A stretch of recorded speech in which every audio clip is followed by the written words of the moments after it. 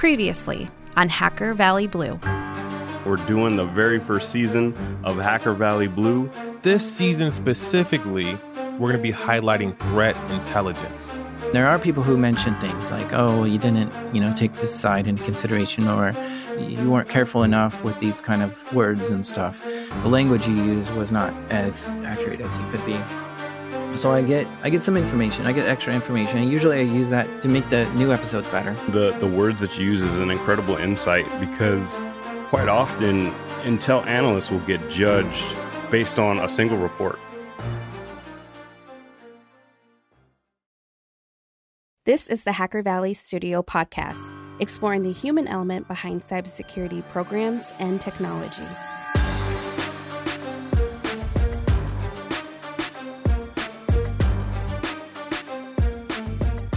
This episode is sponsored by RiskIQ. RiskIQ has been crawling the internet for over 10 years, collecting intelligence on a massive scale, and have created a comprehensive graph of the internet. RiskIQ has deployed sensors globally to continuously monitor, extract, and analyze intelligence. RiskIQ will help you map, monitor, and shrink your attack surface while proactively detecting threats in the wild. If you want to find out more information, check them out at riskiq.com or go to our show notes to learn more. Let's continue on our journey of Hacker Valley Blue. In this exciting episode, we've brought in Valentina Palasine. She is a threat hunter and was previously a translator. We touch on so much in this episode. We talk about Valentina's understanding of over 7 languages, including programming languages, and also we touch on poetry and the impact of words. I promise that everyone is going to love this episode and have lots to take away from it. Let's jump right into it.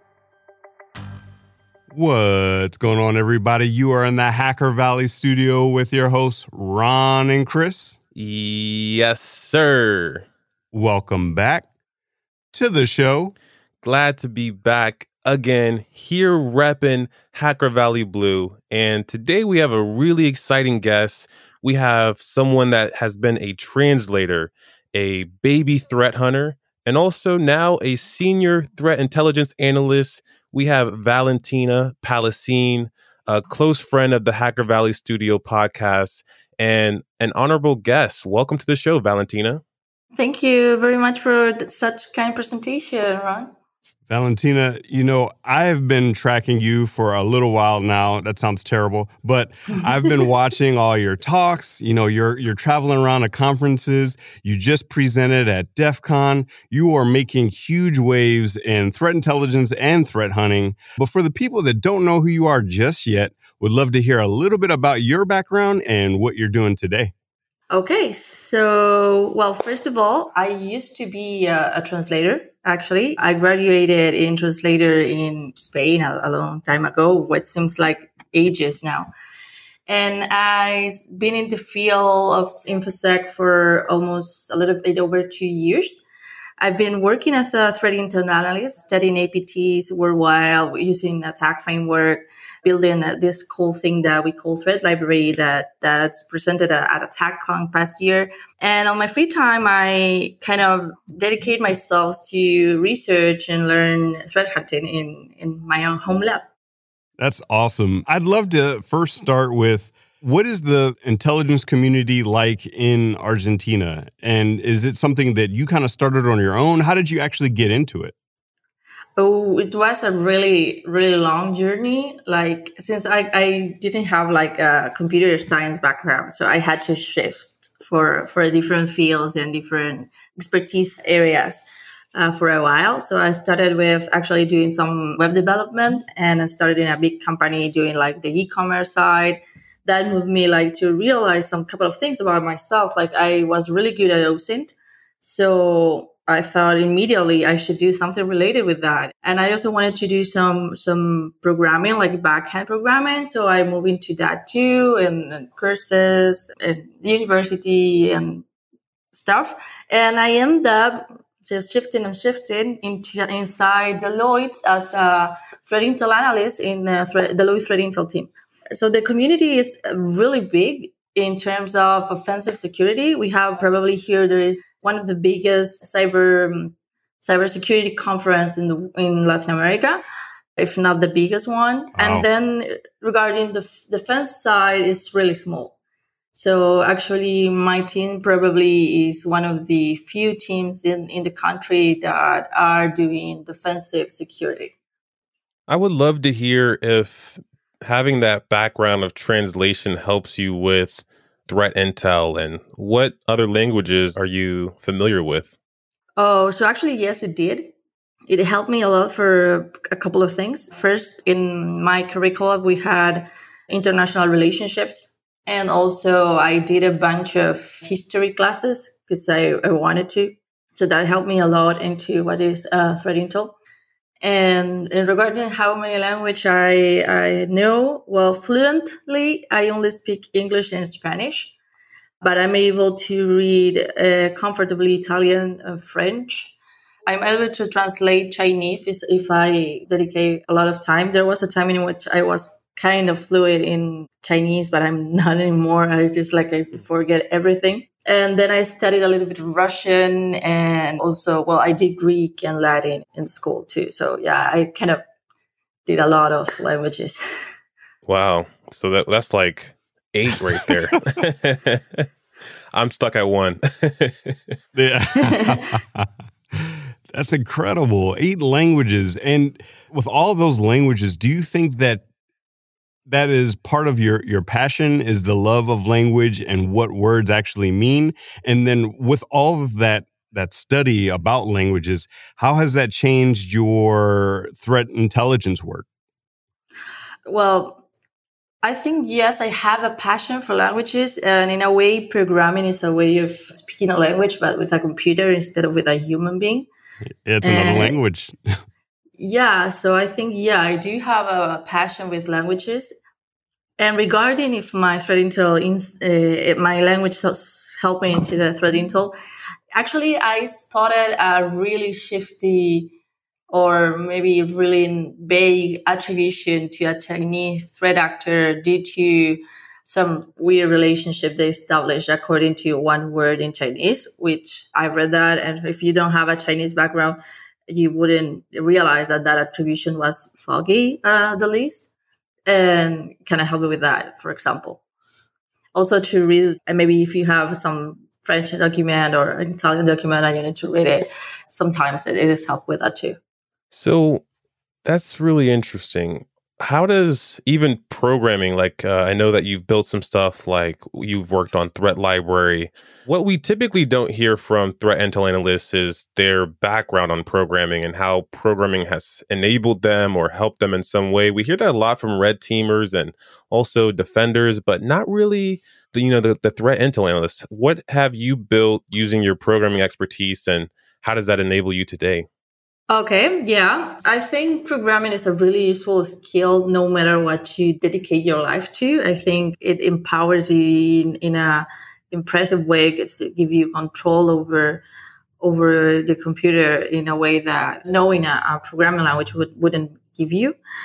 And we built some applications in order to better visualize the data, for example. And also to, maybe share indicators and maybe makes the process a little bit less painful. So yeah, I think it has been really useful to have these programming skills. No, that's incredible. When I first really got into cybersecurity, I had my intelligence background, but there was a lot that I didn't really understand. And I'm kind of lucky being here in the United States, have access to a lot of different conferences and things like that. But for you, what was that journey like? Once you figured out that, wow, I want to do this thing in cybersecurity, and even more specifically, threat intelligence and threat hunting. And it looked like that, once you kind of opened up into this world, you were like, it's time to travel and talk about the stuff that I've learned. So can you tell us a little bit about that journey of figuring out that you wanted to do something in cybersecurity? And then what was that discovery period like for you? Yes, it was interesting because in a way I feel like I was born to do what I do now. It Wow. makes kind of sense for me, for how I am, or the things that I'm capable of doing. It just makes sense. I couldn't explain it in another way, right? So it was an interesting journey. It was a hard journey because it got me a little bit of suffering. I'm not gonna lie. I'm not gonna sugarcoat it. It wasn't all roses. It was a really hard journey to shift from translator to threat intel analyst to threat hunter. Yeah. But it was really worth it. So I realized because people always came to me to ask me to find stuff they wouldn't able to find on the internet. Classical stuff like, oh, I'm trying to find this guy that I like. Just help me. And I only know how their friends call it. And I don't know, I will do some digging here or there. I will end up finding something. Or maybe they needed help with finding information for work or for the university. And they will always come to me asking me, like, can you help me? I'm really at a loss. That's how I realized, okay, I have kind of like this research skill, like I can dig something from maybe just a really small detail. And I enjoy it. I enjoy it a lot. It's like hunting for information. So yeah. Like being a detective. Exactly. Yeah. It's like being a detective without being in the law enforcement forces. Right. So that was what kind of like turned on the light on my head. Like I should try to see where I can exploit this. It's like, yeah, I should move more into security related stuff. And also it's really interesting. And you have all these movies and TV shows that make it all look so fancy. And I always knew that it was not going to be as fancy as in the TV shows and stuff, but it was interesting nevertheless, right? So I kind of say it sounds like it's something I could be good at. It's something that interests me. It's something that I feel driven to. And I signed up to the university to do a diploma degree regarding information security.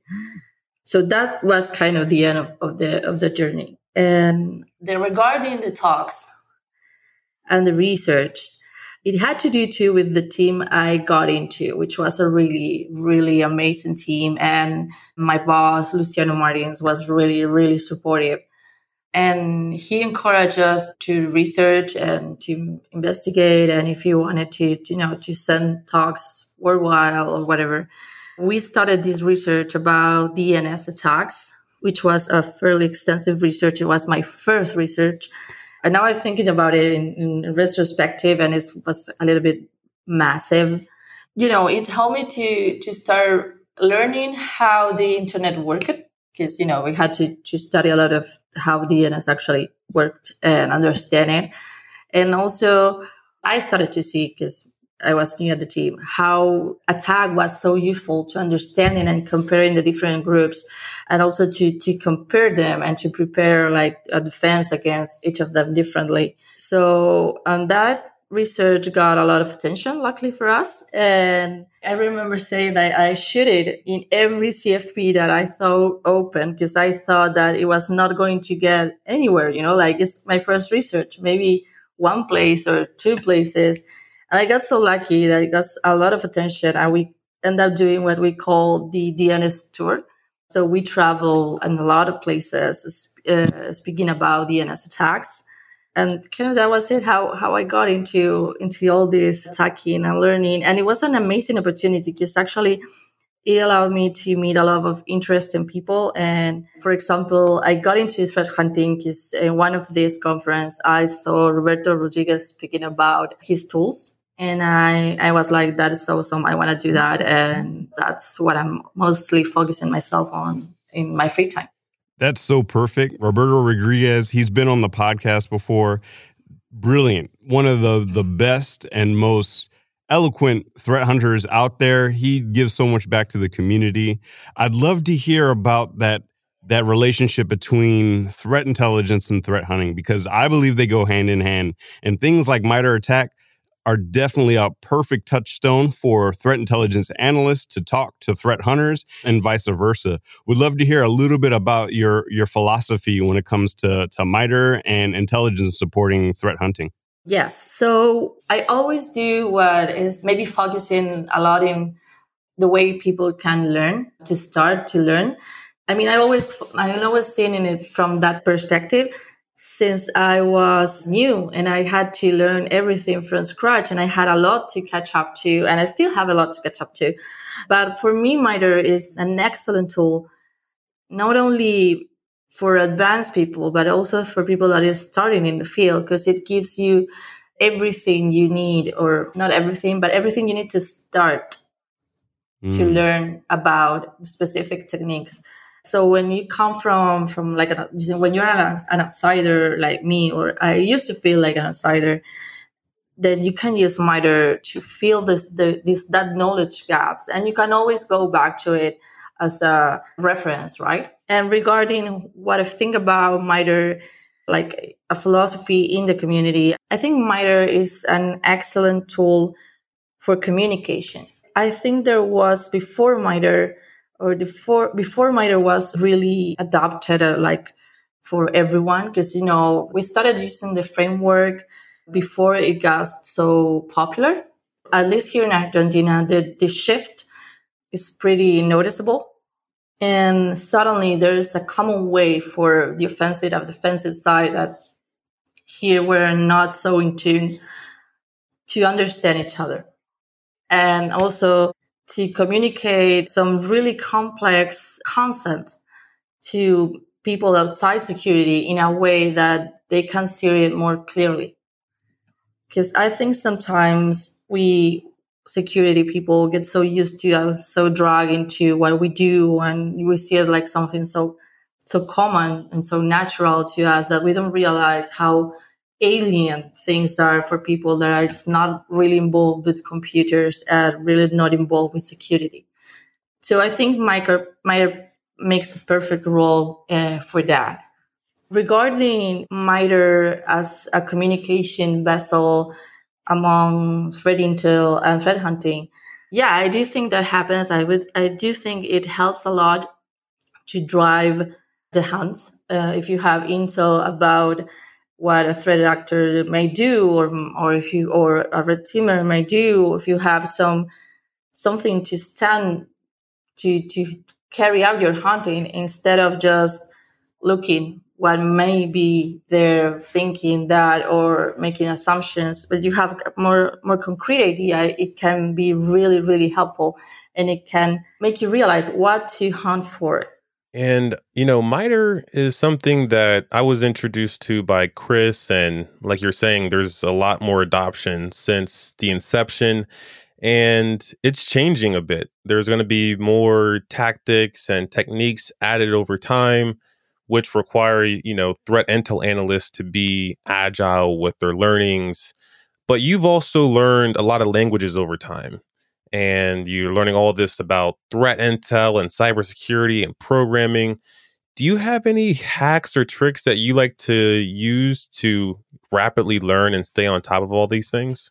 To stay on top, I mean, I don't think there's a good... I would actually say the opposite, right? I think, at least here, we have been in quarantine almost for 160 days now, which is a lot. Mm-hmm. And I think it's okay sometimes to miss some stuff. So that's kind of the opposite of what you want me to say. But yeah, I think I have learned that I cannot feed myself with everything at once. And maybe I'm going to miss some stuff that is going on. Because, you know, every time, every second, or even if we are talking here right now, probably someone that is developing or is announcing a really amazing tool that he or she has been working on, and we are going to miss it because we are talking here, right? But I think that dealing with that anxiety is important, and to learn that you cannot be everywhere and you cannot know everything is something that I learned. And to be a little bit more useful in terms of keeping up with things, if you want to keep up with things in threat intel, you have to read a lot. You have to read a lot, stay on top of the news, stay on top of the political news, and also the cyber news, not only what is going on in the community, but outside, right? So I think threat intel is multidisciplinary. So that's kind of what makes it exciting. So you need to be aware of what's going on in the world besides the cyber realm. Right. Yeah, I think you said it best. Sometimes when you try to boil the ocean and learn everything, you end up not really learning too much at all. So I think that's a good approach to kind of stay focused on what the task at hand is, whatever you're looking at, whatever your current project is, and letting some of the stuff fall off, because there's no way with all the data that we have now, all the news coming out, that we can just focus on everything and not get burnt out. And I promise I said I wasn't going to get spun up, but I'm getting spun up right now because this is one of the most important lessons that I've learned. And I try to tell everybody, whether you're a consumer of threat intelligence or you're doing threat intelligence yourself, it's not going to catch everything. We're not the Skynet apparatus that just is taking all this data at all moments. We're reading every single article that comes out, every video that comes out. We're looking at all the tweets, because quite often I've been leading organizations and they go, hey, why didn't you catch this? And in my head, I'm like, how would you think that we would catch this in the first place? As a threat intelligence analyst, you do your best to try to catch everything. You try to, set up alerts when it comes to open source. You try to set alerts internal to the organization. You try to set alerts when it comes to your premium threat feeds, but you're not going to catch everything. And I think that's something that people need to just understand going forward. Like, threat intelligence isn't a catch-all. Like, I don't understand how people think that that's what threat intelligence is. We do our best, right? We do our best. We collect all the information we can. But what we do is when stuff gets missed, we change and we look and we reassess our collection plan. Going back to the EASY framework, we change how we collect that data. Maybe there was a news source that we weren't looking at originally. Maybe it was specific key terms that we didn't use before. But really just thinking about and giving ourselves a break when it comes to actually collecting this information is huge. And I couldn't have said it better myself, Valentina. Thank you. I also want to add just a little thing. I think it's also important to remember, especially if you're a small organization, right? Probably no matter the size of your organization, what you said, that it's not about collecting it all, but it's about collect what is relevant for you. And maybe you will miss something. And as you said, you will have to tweak the process and improve it or change because something wasn't relevant and now it is relevant. But you have to set a scope that is reasonable for you. Yeah, that's perfect. And one thing I wanted to bring up is with you personally, like now you've gotten into this realm of threat intelligence. You're expanding your reach into threat hunting. What is coming up next for you? What is the thing that gives you most satisfaction today as far as continuing your path into cybersecurity? That's a toughie. There are a lot of stuff that I like. So there are a lot of stuff that brings me passion. I think I want to have a hobby outside security because, I think I need to remain sane in a way that I don't have now because actually, I like security so much that when I'm not working, I'm doing security on my own. So it's like, I think I need to have something else. And inside what is security, I'm really into hunting lately, actually writing something about hunting that is probably, if I'm lucky, it's going to get out soon. So I need to get done with it. And yeah, I'm working on an open source project, a couple of open source projects, actually, that also, if I'm lucky, I'm going to be out soon.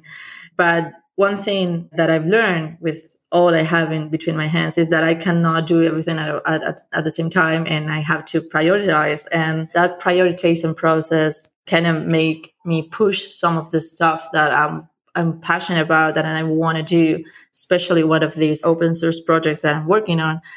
I had to push it because it was too much, and I was trying to jiggle with too much. Yeah, and you talk about hobbies, and hobbies are so important to me, and I think they're important to most people. And some people know what their hobby is, what their passion is, and some people don't. Have you had hobbies like when you were a kid, or hobbies that you're thinking about doing now, or are you starting basically from a fresh slate? So I have a couple. When I was a kid, adolescent mostly, my hobby was actually to do some front-end things. Well, I was always a writer. I'm a writer. I write stuff in my free time, more personal stuff like, poetry or kind of. So I had always like a blog, and in my free time, I used to decorate it and change it and doing front end stuff. That was my hobby when I was younger. Now I keep writing really deep and anonymous stuff hiding it from everyone. I don't show those. And I bought recently a Launchpad to try to learn to do some music, because I think it's really interesting, and I like the colors a lot of the Launchpad too. What else? I read. I know how to do leather bags. What? Can you make us leather bags? We need some Hacker Valley Studio bags. Yeah, we do. We'd love that. I'd wear it everywhere. It'd be my go-to bag. I learned how to do those before getting into security, and I really like to sew the leather because it's really, I'm sorry for those that are vegans and stuff. So I'm sorry. I know it's awful, but yeah, I learned to sew the leather, which is really calming in a way, to do these manual things. So those are my hobbies. Nice. I recently got into writing myself, and now I make it like a pretty good habit of just writing something in the morning. Sometimes it's journaling, sometimes it's poetry, sometimes I even try to write songs here and there. They don't really get recorded, but it still allows me to kind of get things off of my mind and, express myself in some way or another. I would love to hear more about your poetry, and what does that do for you? I think your songs might not be recorded yet, but maybe someday, Yep. My poetry is a way of, I always write it, like I have these blank moments in which I cannot do anything else but write. Like, it's like I need to get something out of my system. And I write and like little things. I don't want to mention a lot, but one thing I noticed is that when I was younger, I was only able to write in Spanish, even though I was good in English and all. And with the age, I have, evolved. And now I write both in English and Spanish. And sometimes I mix them, which is funny or weird. I'm not sure.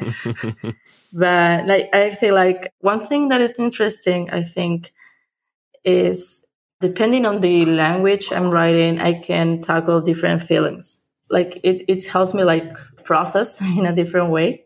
What's interesting is that, so Ron and I have had a vocal coach for quite some time now. And one of the things that she has us do quite often is recite poetry, because the flow and the musicality of poetry is so beautiful when it comes to speech and how words flow together and sounds and consonants and vowels.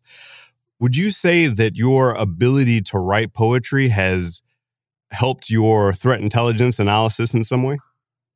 I really don't think so. Or maybe it did and I'm not aware of.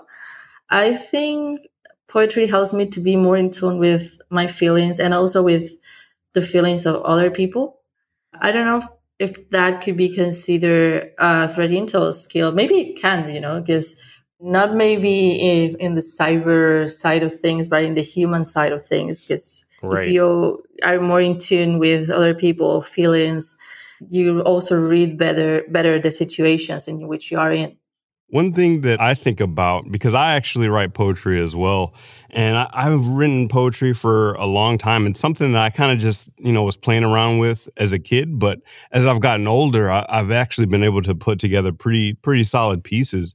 And the thing that I think has helped me the most with threat intelligence analysis is my word finding, because words are really meaningful. And that sounds like an oxymoron, but they're meaningful because if you use a specific word like hot versus scorching, like those are two different words, but they have really, really specific meanings. And so for me, when I write poetry, I'm looking for words. I'm finding the words that match my emotion and match my tone, my intellect, all at that moment. And I do the same thing when I'm writing my reports for threat intelligence. It's like I'm looking for those words that are perfect. And I want to convey that meaning, that feeling, all in my prose. So that's how I've been able to match mine. What about you, Ron? That's an interesting way to look at it. For me, I think I'm more of a verbal person. I'm really good at learning new things or finding those words when speaking them. So when I'm writing poetry, it's typically like me trying to find the word when speaking it. I try to like do everything at once. So like if I write a poem, it's typically in one shot, but I speak it out loud and I try to visualize the situation. And I think the same for when I read poetry or even read now after working with Darcy, like I'll try to read things out loud more and describe the word with the meaning. Like, so a little onomatopoeia. Like if I'm reading the word scorching, I'll be like, scorching, like make myself feel that word. And I think that does help with communication a lot. Like if I'm reading something that way out loud, it helps me in my verbal communication. It helps me put the words on paper correctly the first time after kind of visualizing it and almost feeling that word. And we've had a couple of freestyle sessions as well. And I think you're pretty good. I'm terrible. Like my actual first time freestyling was in the studio back way before COVID happened. It was a cool experience because you're actually pulling information in and you're using these constructs of rhyming and you're using these constructs of how you've used words before, but you're trying to do it simultaneously while building, kind of like you were saying about poetry. You're building this poetry like while you're saying it, which I think is like an unbelievable talent I'd love to get more into. Valentina, how do you feel about freestyle? Honestly, I've never done freestyle. I should do. I should try at least. I wanted to build in something that you say, Chris. I think sometimes we forget that words are really powerful. The words we choose had a really big impact in the people that will receive it, right? Words help us to make a story, and we work with stories. We are a story. So I think words are really powerful. And it's true that if you write in your free time, then you tweak this of looking for the right word that will help you express the specific thing you want to write. And you can translate that skill later into writing a report. You're actually, when you're giving someone a report, in a way, you're telling someone a story. And it's important, the tone and the phrasing you're going to use in that report. Because the person that received the report needs to take an action after reading it. And the way you write it is going to condition the action is going to make. And, kind of speaking of things that are really powerful, I know, not only the words that you use are powerful, but kind of the people that you surround yourself with. Like talking with you and Chris and hearing kind of just these little snippets, it's like, man, it's really great to be around these types of people because now I'm able to kind of grow myself and take myself to the next level. What kind of things are you into when it comes to community aspects? I saw on your Twitter, you're a part of an organization or a group called Blue Space Security. What is that about? Yes, that's actually kind of new. We are almost 100 already. We are trying to build a community surrounding defensive security here in Latin America, since everything was really offensive. And we always felt a little bit outside or alone. But that's changing, likely. People is getting a lot of more interest in the defensive side of things. I think MITRE also help a lot with that, by the way. Like people are starting to see the benefits of complicating the threat actor board game, right? Which was a metaphor that was used at AttackCon too. So that's making that our community grow. Also, the threat hunting is helping a lot. Like threat intel is a little bit not tangible for someone that maybe is really used to the offensive side of things. And threat hunting kind of help people see both the importance of having good threat intel and how you can apply a methodology like to a proactive way of doing security. So we took all that and we started this Blue Space, which is a community that wants to grow this Spanish speaking, but also we welcome English speakers too, because we speak English, almost all of us. But we want to help generate content in Spanish and help people that want to get into the defensive side of security into the practices and the theory behind it too. So we have a Discord channel. We are going to participate at the Eco Party with the special talks, all in Spanish. And maybe in the future, we can do our own conference. We will see. That is outstanding. And I know you said MITRE has a lot to do with it, but I really think you have a lot to do with it. You're definitely a leader in your community. You're a leader in your country. And I think you're definitely a leader in our community as well. So thank you so much for everything that you're doing. Thank you so much for being on the show with us, hopping on these mics from the bottom of our hearts. Thank you so much. For folks that want to stay up to date with you and all the things that you have going on, what are some of the best ways that people can do that? Oh, thank you for such kind words. I don't see myself as a leader. I think I'm always only someone that is actually trying to learn and help others learn with her. Where if you want to reach me, you can always find me at Fiery Termite, which is my Twitter. Also find me on LinkedIn with my whole name. And I'm always open. My DMs are always open for people that need to reach out or want to speak or whatever. Excellent. Great. And we will be sure to put all of those links and your Twitter in the show notes. I would highly recommend everyone, get to follow you and learn more about your work. Absolutely amazing. And thanks so much, Valentina. We'll see everyone next time. Thank you.